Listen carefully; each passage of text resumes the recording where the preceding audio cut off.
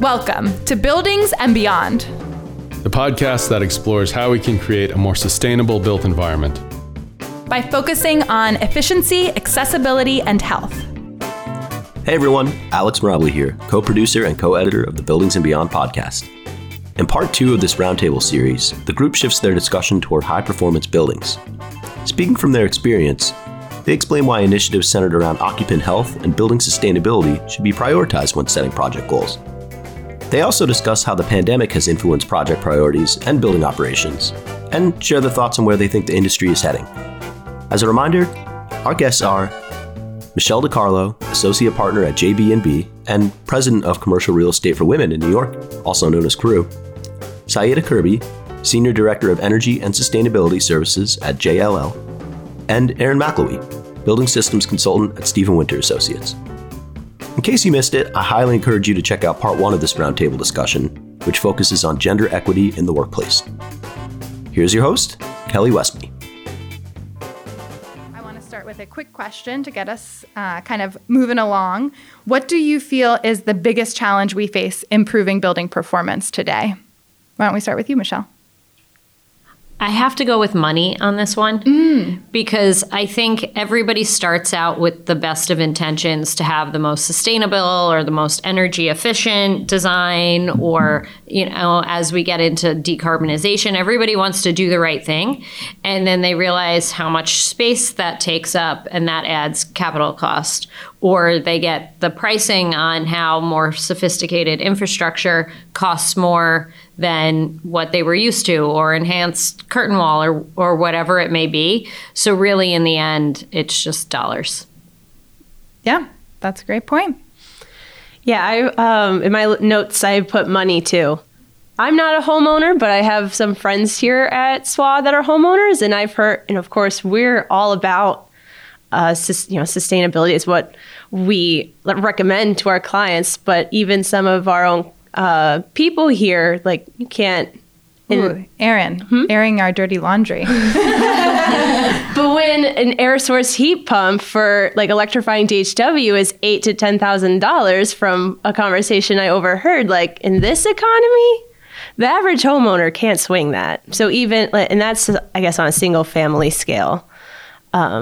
Yeah, that's a great perspective from no matter who you are, whether you have a lot of money and you're owning multiple large buildings in the commercial real estate space or developing new buildings, or you're a single family homeowner, money is obviously on the table. Yeah, my parents have been trying to do solar forever now, but that initial upfront cost is what has been stopping them, and figuring out how to get the incentives, if there are any in one state or municipality, is also tough because it's not common knowledge. It's not well broadcasted. Yeah, great point. Yeah, I think for me, the complexity of the buildings and the diverse range of the factors that can impact how we operate the buildings and then help it to kind of improve the performance of that is a really important factor. And that, of course, to both of your points, there's an upfront cost for any improvement that can be made. So when we're thinking about the building performance, there are different things that has to be touched at the same time.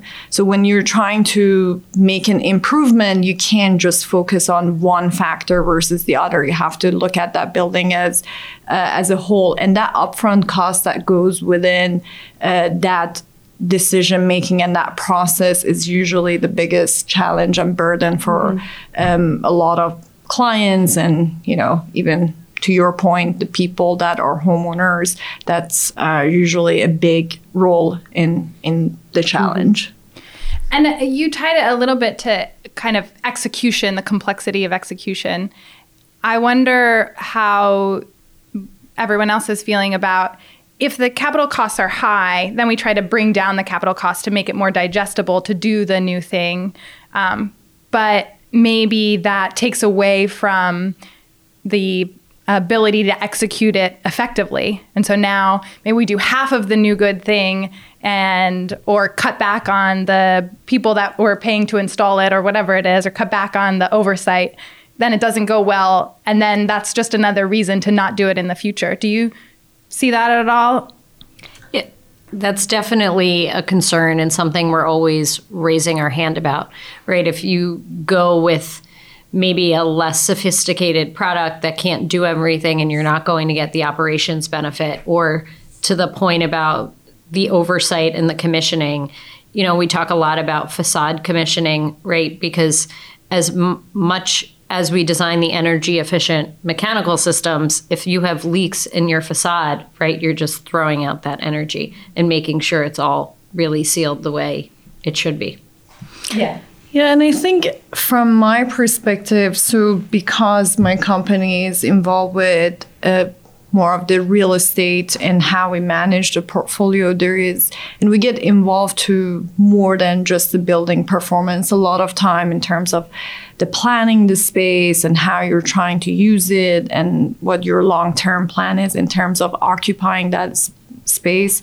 We sometimes get to have the conversation around the building and the usage of that allows us to offset some of that upfront cost that is associated with these systems or improvements. For example, if a client is trying to have a collaborative space for their employees to really help their employees to work on a solution together, or there's a lot of face-to-face work that needs to be done, and they don't have a building that allows them to have that kind of space, there's a cost that is associated with less productivity or the employees not wanting to be in that space. So a lot of time we're able to wrap up that conversation in terms of the overall use of the space, which allows to address some of that upfront cost that is associated with the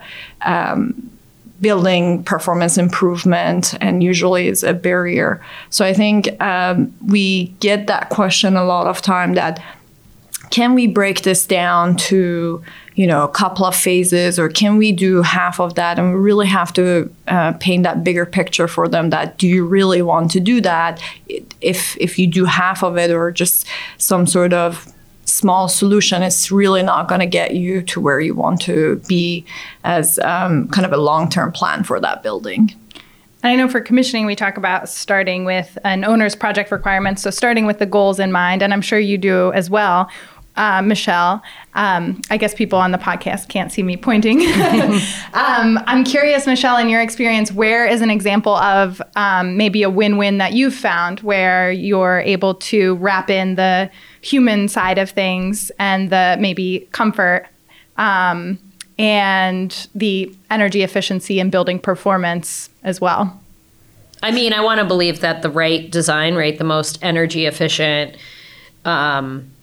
carbon-friendly, indoor air quality is the right solution for the occupants and the owner, knowing that they're doing the right thing. But everybody has different priorities. So to say that it's truly a win for everybody. People also have different preferences. Yes. Yeah. It's so hard. Like a senior building's very different from I guess a market rate building where young professionals are going to live. It's very hard to, I think, come up with a catch-all solution for that. Yeah, there's not one solution.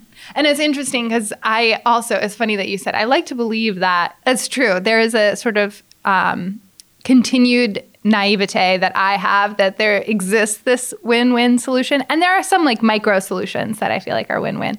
But I'm always arguing with my partner about whether the world is zero sum or if there really are these.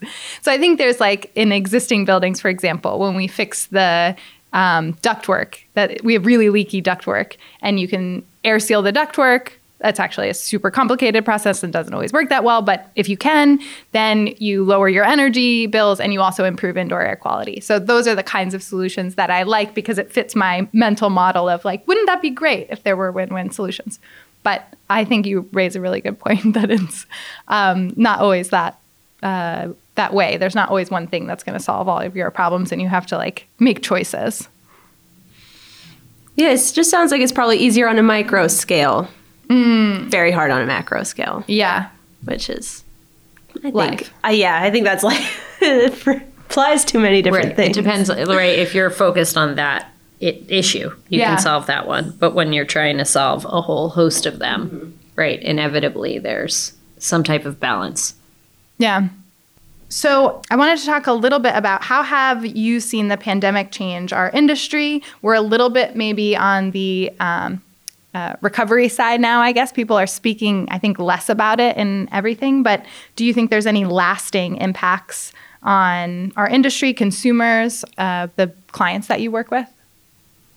Yeah, I can go first. So I think, especially at the beginning of the pandemic, one of the most asked questions from us was around the air quality. All of our clients were interested now to know how can they address the air quality challenges in the building by various products and, solutions within the HVAC. And, new solutions, maybe not from the technology, but marketed to the pandemic challenges started popping up from everywhere.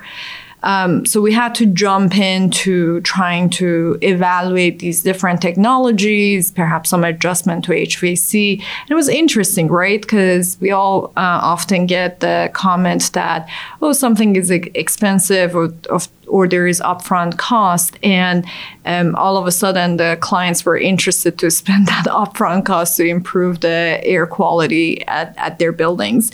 So I think that became a topic that a lot of people started paying attention because they felt the direct impact of that. I would say that the second thing that became important a little bit later as conversations were around coming back to the office, and in general, that whole sustainability topic becoming a center of the conversation, there was a health and well-being of people and occupants in the buildings became really important.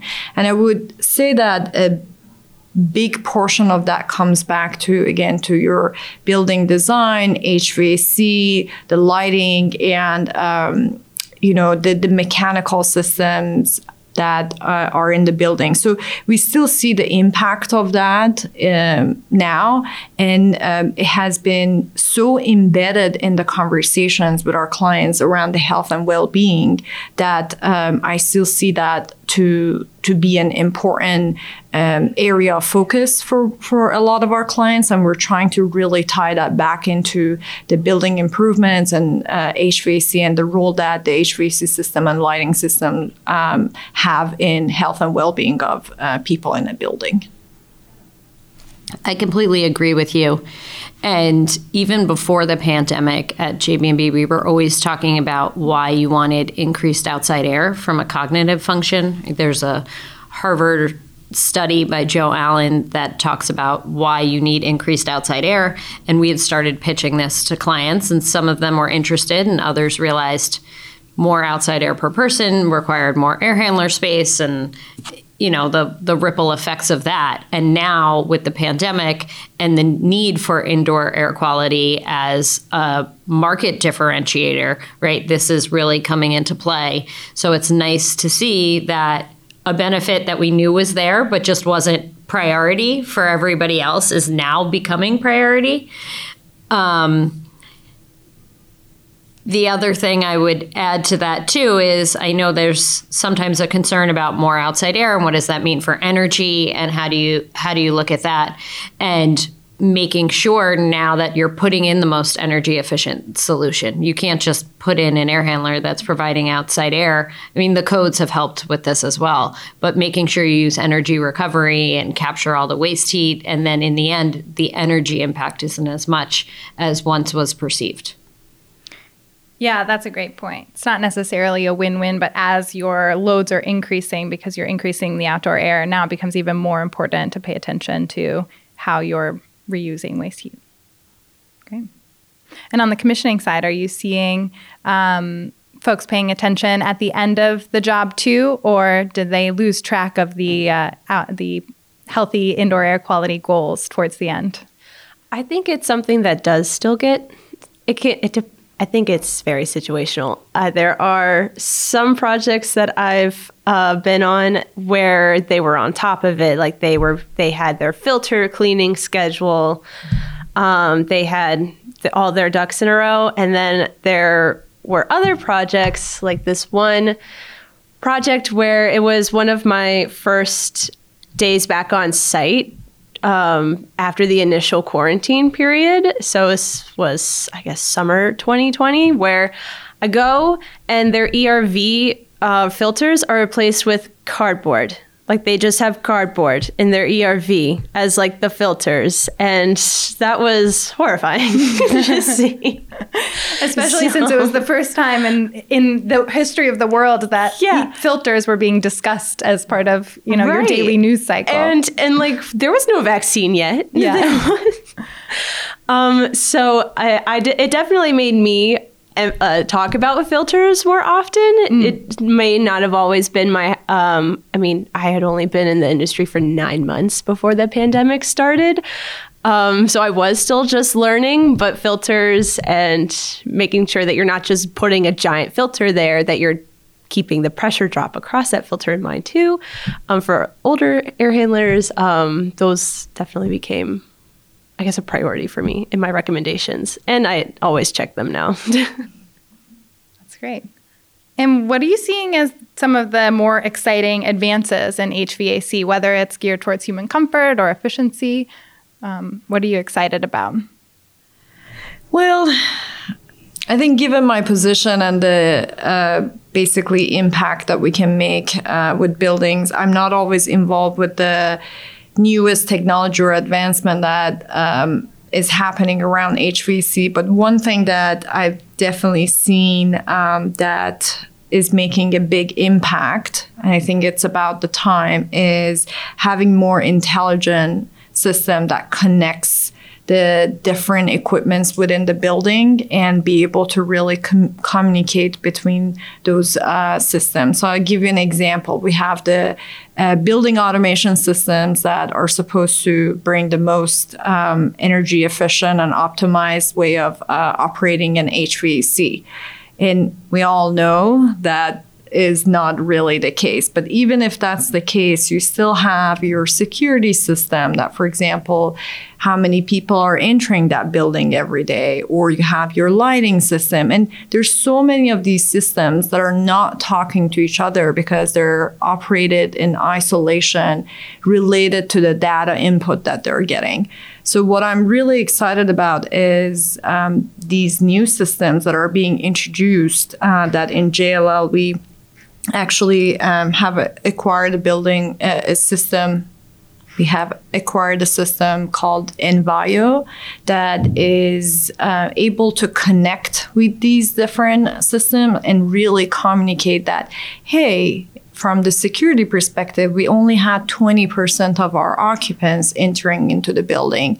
I'm also reading from the lighting sensors that this part of the building is not really occupied as much. So let's have the HVAC system to run a little bit less related to those zones, or even, again, maybe not fully related to HVAC, but at the end of the day, when you're trying to do cleaning, maybe there are certain part of the building that you don't have to take care of because there wasn't much of an occupant sitting there on that specific day. So I'm really excited because I feel that as we become more efficient with the HVAC system and we're introducing newer designs, there's still this need of how to operate them efficiently. And I think introducing these type of system that can send that proper input of how these HVAC systems are supposed to operate is very important, and I'm very excited about.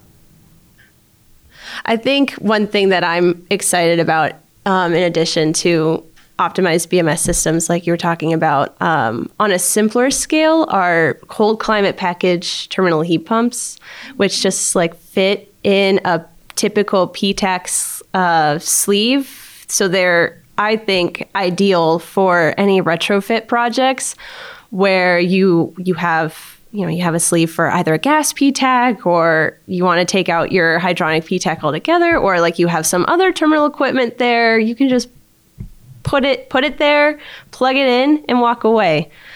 Theoretically, I haven't actually tested them yet, but I have quite a few projects that have specified them. I just reviewed a submittal for one, for one project that's going to install 400 of them. So those are something that I'm really excited about. Yeah, it's interesting. I've talked a lot about trying to simplify things. I think I said at one. There was an ASHRAE event and people were talking about exciting new advances. And I was thinking about your perspective of like being in all these older buildings and maybe not knowing what the newest, most exciting technology is. And, there are challenges to PTHPs in existing buildings. We probably could have a whole podcast episode about that, of course. But I think that component of looking at what's really working and what the challenges are.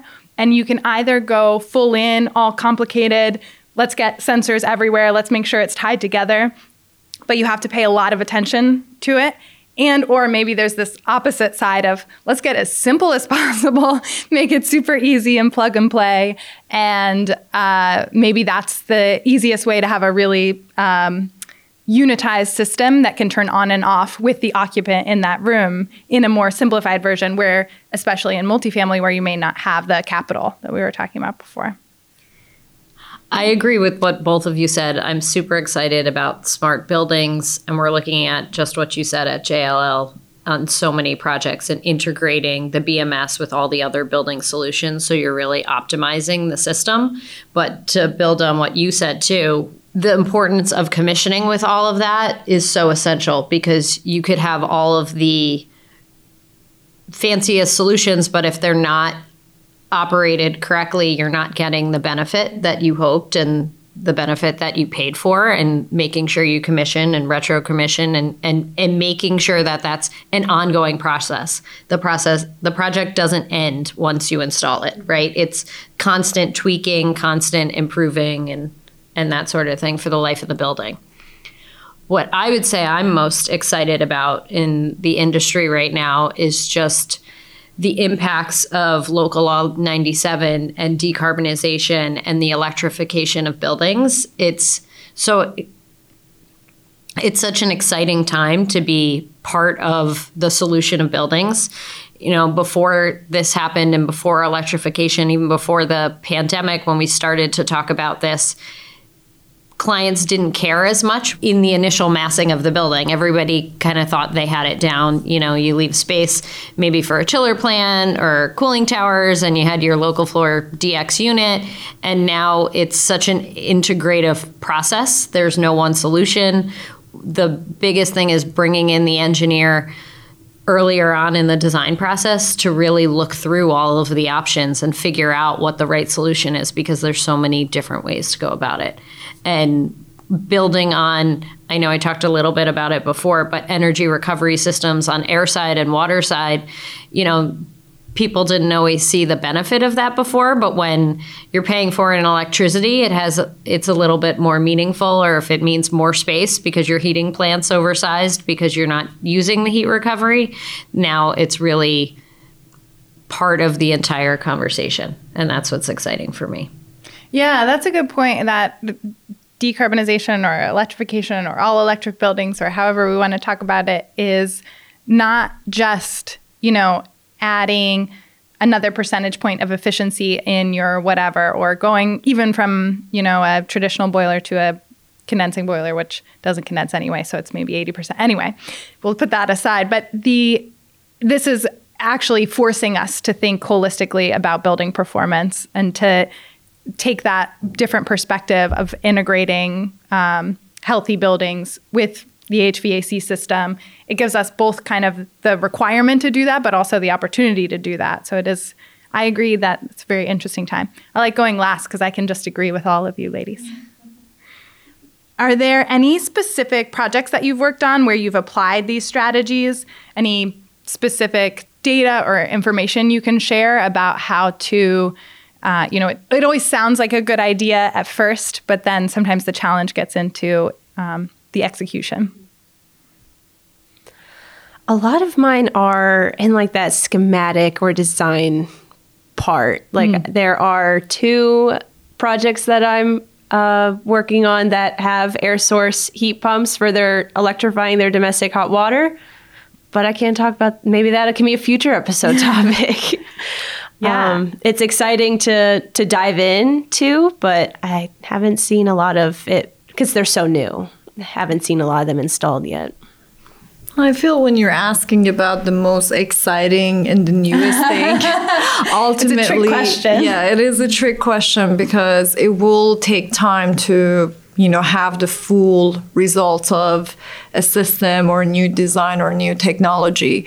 But I feel that we have to remember there are a lot of components of these, as we discussed, that already existed before.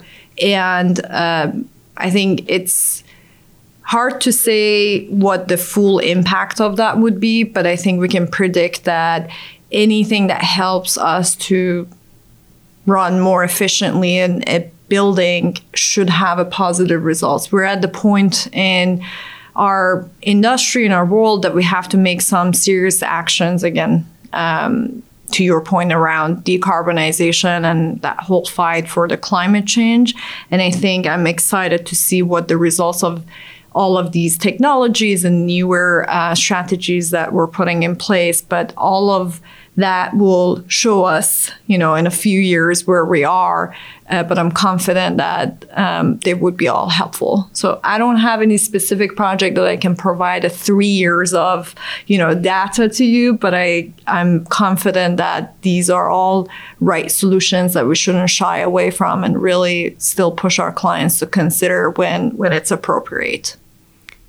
I agree with you. I don't think there's a single project that I've started since 2020 that hasn't at least had it part of the conversation. And whether they decide to go with the whole gamut of all of the most sustainable, energy efficient, carbon friendly design or some type of hybrid, it's at least part of the conversation, which it wasn't before. Yeah, and that's the first step in terms of moving the market.